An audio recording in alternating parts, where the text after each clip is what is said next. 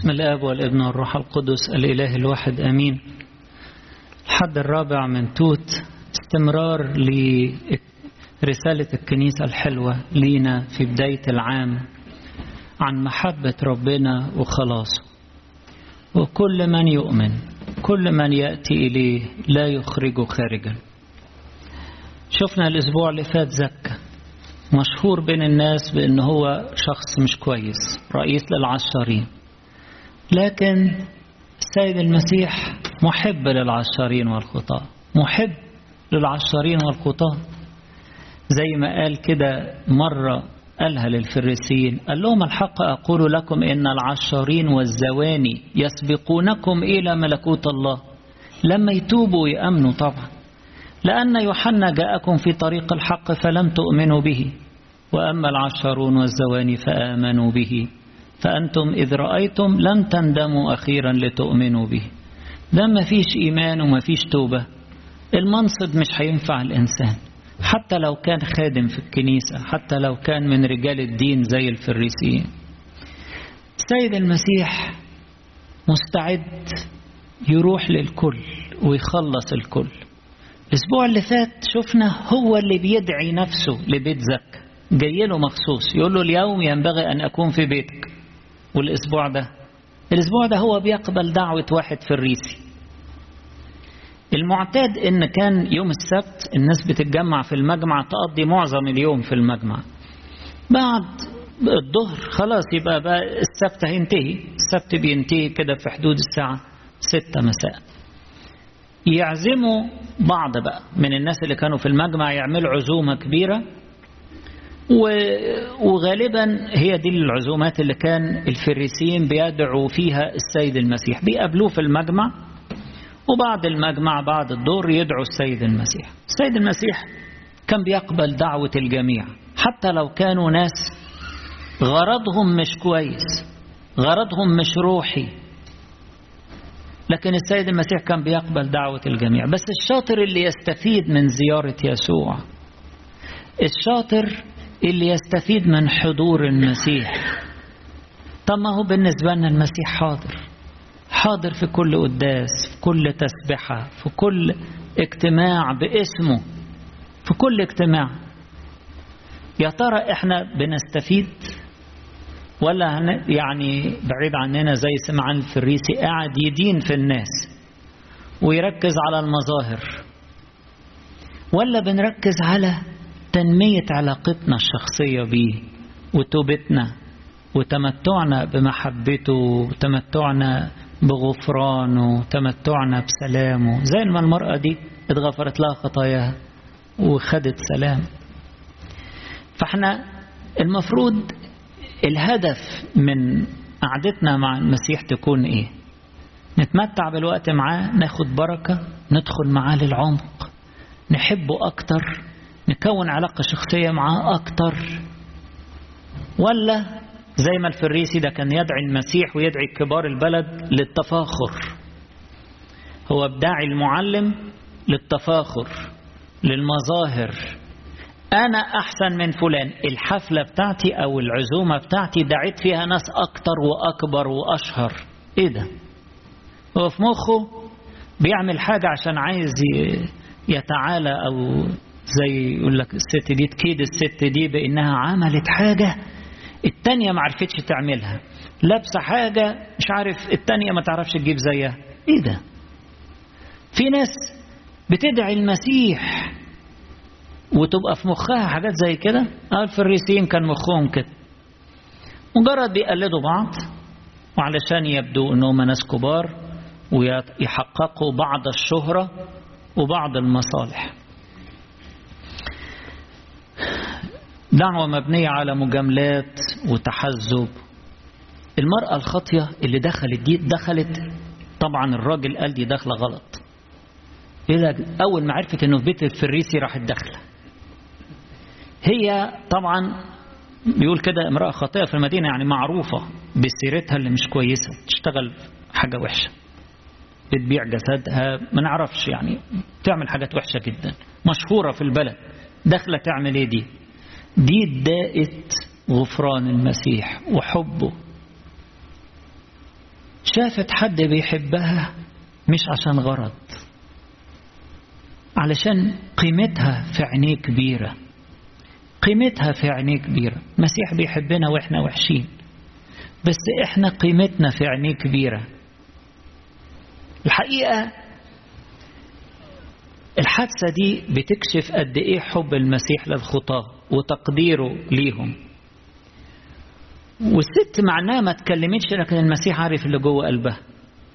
عبرت بدموعها، بس عبرت بقبلتها، عبرت وهي بتمسح قدمي السيد المسيح بالطيب وتمسحهم بشعرها. السيد المسيح قبل توبتها واعترافها، كانش بالكلام، لكن كان بمشاعر صادقة وبدموع صادقة. الاعتراف مش مجرد ان الواحد يرتب نفسه كويس ويرتب كلامه كويس ويروح يقعد مع ابونا ويقول كلام كتير. المهم المشاعر. اعرف شاب كان اول ما نقعد واول ما نبتدي نصلي الاقي دموعه نزلت كل مرة كده. هو ربنا يعني باركه بقى اب كاهن دلوقتي. كل مرة نبتدي أول ما نقعد ألاقي دموعه نزلت. بعدين يقول كلمتين صغيرين، مش لازم الكلام الكتير والدش والكلام، وساعات نحكي حاجات تبقى فيها حتى إدانة لأشخاص تانية. لا، مهم يكون في توبة. السيد المسيح بيشوف القلب شكله إيه وبيشوف المشاعر شكلها إيه. الراجل سمعان الفريسي ده بيدعو المسيح وهو مش عارف مين هو المسيح، لدرجة انه بيدين المسيح في فكره، ويمكن يكون قال اللي جنبه ازاي بيقولوا عليه نبي ومش عارف الست اللي بتلمسه دي. طبعا السيد المسيح فاجئه انه عارف اللي في قلبه، مش بس عارف مين الست دي، لا ده عارف اللي في قلبه وعارف اللي بيفكر فيه. بس قدم له النصيحة والدرس بأسلوب جميل على موضوع الاثنين المديونين. طبعا الراجل المداين اللي هو بيدي الفلوس ده يشير لربنا اللي بيدي بسخاء. والمثل شوية يعني ما ينطبقش على اليهود أصلهم يعني لو عطوا فلوس إن ما خدوهاش بربا يعني ياخدوا ربا من أي حد تاني غير يهودي، لكن من اليهودي لازم ياخدوا الفلوس برضه. فيش حاجة اسمها يغفروا، فيش حاجة اسمها يتركوا الفلوس بتاعتهم.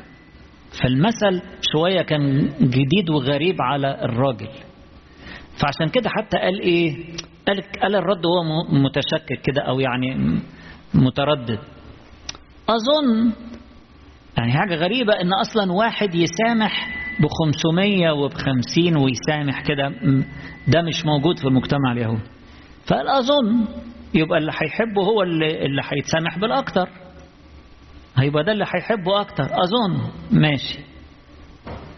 حاجة عجيبة، السيد المسيح مستوى تاني، حب وغفران ومستوى تاني غير المستوى اليهودي، غير المستوى الناموسي، غير المستوى ده خالص. بيغفر.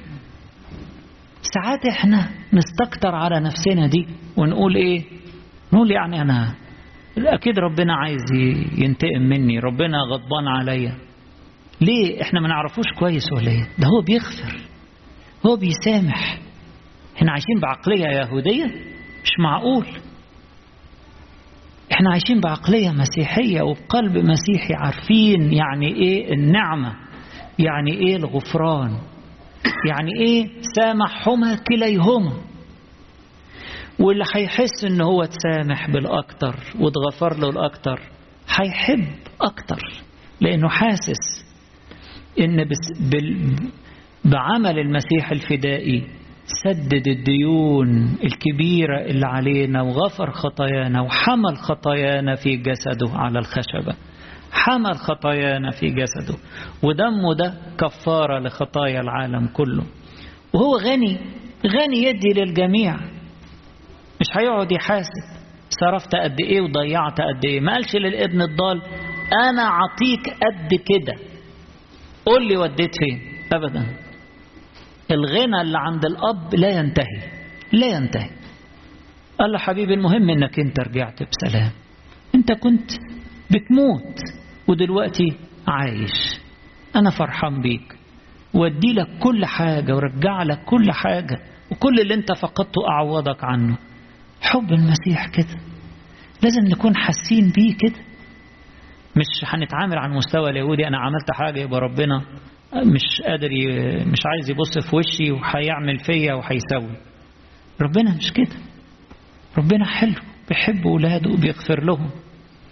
الست دي جت تحت رجليه رفعها، جت مكسورة بدموع رفعها، ورفعها قدام الكل. ولما حط المقارنة بينها وبين سمعان طلعت هي أحسن منه بكتير من كل ناحية، طلعت أحسن منه بكتير. من الحاجات الجميلة كمان إنه الحب والغفران دايما مربوطين ببعض. كل ما بحس قد إيه المسيح ناظر لضعفي وبيغفر لي، وأقف قدامه وأقول له اغفر لنا كما نغفر نحن أيضا، ويغفر لي، أحبه أكتر وأتعلق بيه أكتر. الحب والغفران مربوطين ببعض. وإذا كانت احنا بنحبه، احنا نحبه لأنه هو أحبنا أولا، هو سبقنا في الغفران وفي المحبة. عشان كده احنا ما عندناش بديل غير ان احنا نحب الآخرين ونغفر لهم. ناخد من حبه ده ونقرب كده من الصليب ونشبع من هذا الحب ونغفر بسهولة مش بصعوبة. الغفران يبقى سهل خالص لولاد ربنا اللي متمتعين بحبه. صعب لمين؟ اللي مش متمتعين بحبه. صعب اللي ملهمش علاقة شخصية بربنا وبيدوقوا حبه وغفرانه، صعب يغفروا. يقعدوا يدينوا الناس، ودي امرأة خاطئة، وده واحد حرامي، وده عشار، وده سيء، وده، ونقعد كده نعمل في الناس. لأن لو احنا متمتعين بحب المسيح نغفر وننسى ونسامح زي ما هو سامحنا. يقول لها ايه؟ إيمانك قد خلصك، اذهبي بسلام. إيمانك قد شفاكي، اذهبي بسلام. قديس ماري فرقام السورياني كان يحب يكتب أشعار كده، كاتب حاجة لذيذة عن موضوع المرأة الخاطية ده، حاجة زي أبيات كده شبه شعر. بيقول إيه؟ بيقول إنه شفاء المريض هو مجد الطبيب. يعني شطارة الطبيب ومجده إن هو إيه؟ يكون بيعرف يشفي. شفاء المريض هو مجد الطبيب. وربنا صنع هذا ليخجل الفريسي الذي ازدرى بمجد طبيبنا. فريسي احتقر مجد المسيح الطبيب، فالسيد المسيح عمل المعجزة دي. اعتبر قديس ماري فرقام السورياني دي معجزة ان الست دي يغفر لها خطاياها وتتحرر وتخلص وتمضي بسلام. فبيقول ايه عن السيد المسيح؟ بيقول هو كان يعمل معجزات في الشوارع، بيشفي ناس كتير، فصنع معجزات أعظم عندما دخل بيت الفريسي عن التي كان قد صنعها في الخارج. يعني المعجزة بتاعته جوه بيت الفريسي أعظم من اللي بره كان بيعملها مع الناس المرضى في الشوارع. في الشوارع كان يشفي الأجساد المريضة، أما في الداخل فقد شفى النفوس المريضة. في الخارج أعطى الحياة لموت لعازر، أما في الداخل فقد أعطى الحياة لموت المرأة الخاطئة. كما استعاد النفس الحية للجسد الميت، سواء مع الشاب ابن أرملة نايين أو مع لعازر، كما استعاد النفس الحية للجسد الميت بعد أن فرقته، هكذا طرد بعيدا الخطية المميتة التي كانت تسكن في مرأة خاطئة. السيد المسيح جدد حياة الست دي وأحياها مرة أخرى. عايز أختم ب3 حاجات أنا يعني اتأثرت بيهم قوي من سلوك المرأة لما قابلت السيد المسيح. أول حاجة ملحوظة فيها قوي اتضاعها شديد جدا جدا، نزلت تحت رجليه. تاني حاجة تركيزها على المسيح، ما تشتتتش لا يمين ولا شمال ولا بصت مين اللي جاي ولا معزوم ولا مين اللي في القعدة، ركزت على المسيح. وثالث حاجة قدمت أغلى ما عندها للمسيح. أول حاجة اتضاعها شديد. دي المفروض ست يعني مشهورة في البلد وبتغري ناس كتير وشباب بيمشوا وراها وناس وليها مكانتها وهيئتها وجمالها وأكيد بتتحالى بشعرها وبلبس وبغيره. كل ده بقى تحت رجلين المسيح. والاتضاع رفيق التوبة، صديق التوبة. التوبة مش هتكتمل من غير اتضاع.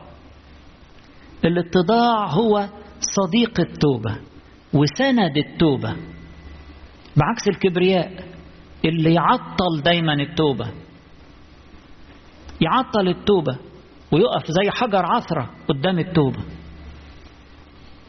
اللي حاطط في قلبه التوبة لازم يعرف انه الاتضاع هو أساسي علشان يعرف يكمل توبته، وإلا هيتعثر مش هيقدر يكمل التوبة.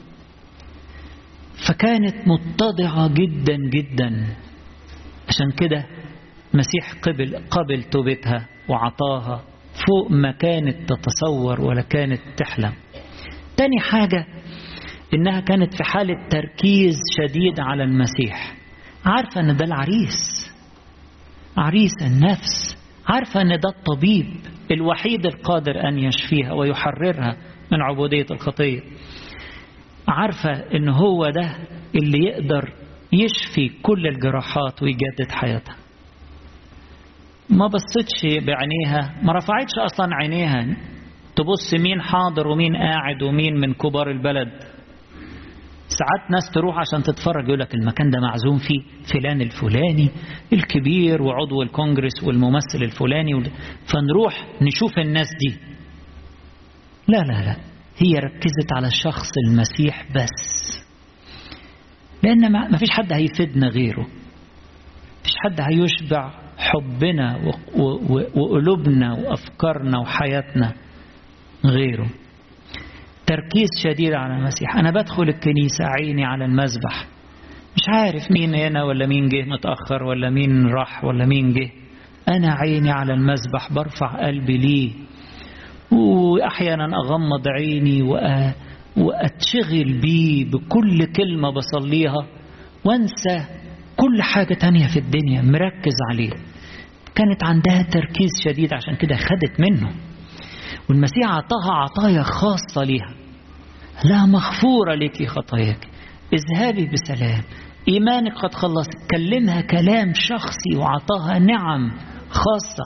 كل واحد فينا أكيد عايز ياخد هذه النعم الخاصة. فالنهاردة فرصة، وكل قداس فرصة، وكل وقفة صلاة فرصة أركز على المسيح وآخد منه النعم. ثالث حاجة إنها قدمت أغلى ما عندها. شعرها ده اللي كانت بتفتخر بيه بقى تحت رجلين المسيح. أغلى طيب قدمته سكبته على قدمي المسيح. قبلتها دي تديها لمين؟ أغلى ما عندها قدمتها لقدمي السيد المسيح. قدمت حب، قدمت دموع، قدمت طيب. دموع دي غالية برضو على النفس، غالية. ساعات الإنسان يعني يبقى مش عايز يبكي قدام حد لأن الدموع دي غالية قوي. قدمتها بغزارة، يقول لك غسلت قدمي بدموعها. ايه ده؟ قدمت أغلى ما عندها للمسيح. عشان كده السيد المسيح بيقدر هذا الحب وبيقدر العطايا الثمينة اللي هي قدمتها له، وهو عطاها عطايا أثمن، عطاها حاجات أعظم، عطاها خلاص وحياة أبدية، غفران لخطاياها الكثير. شال الحمل التقيل اللي كان على كتفها، شاله عنها وقال لها خلاص ثقي يا ابنة، مغفورة ليكي خطاياك. انت مدام جاية بهذا الحب أنا هغمرك بحبي. هي محبة المسيح كده غامرة غامرة.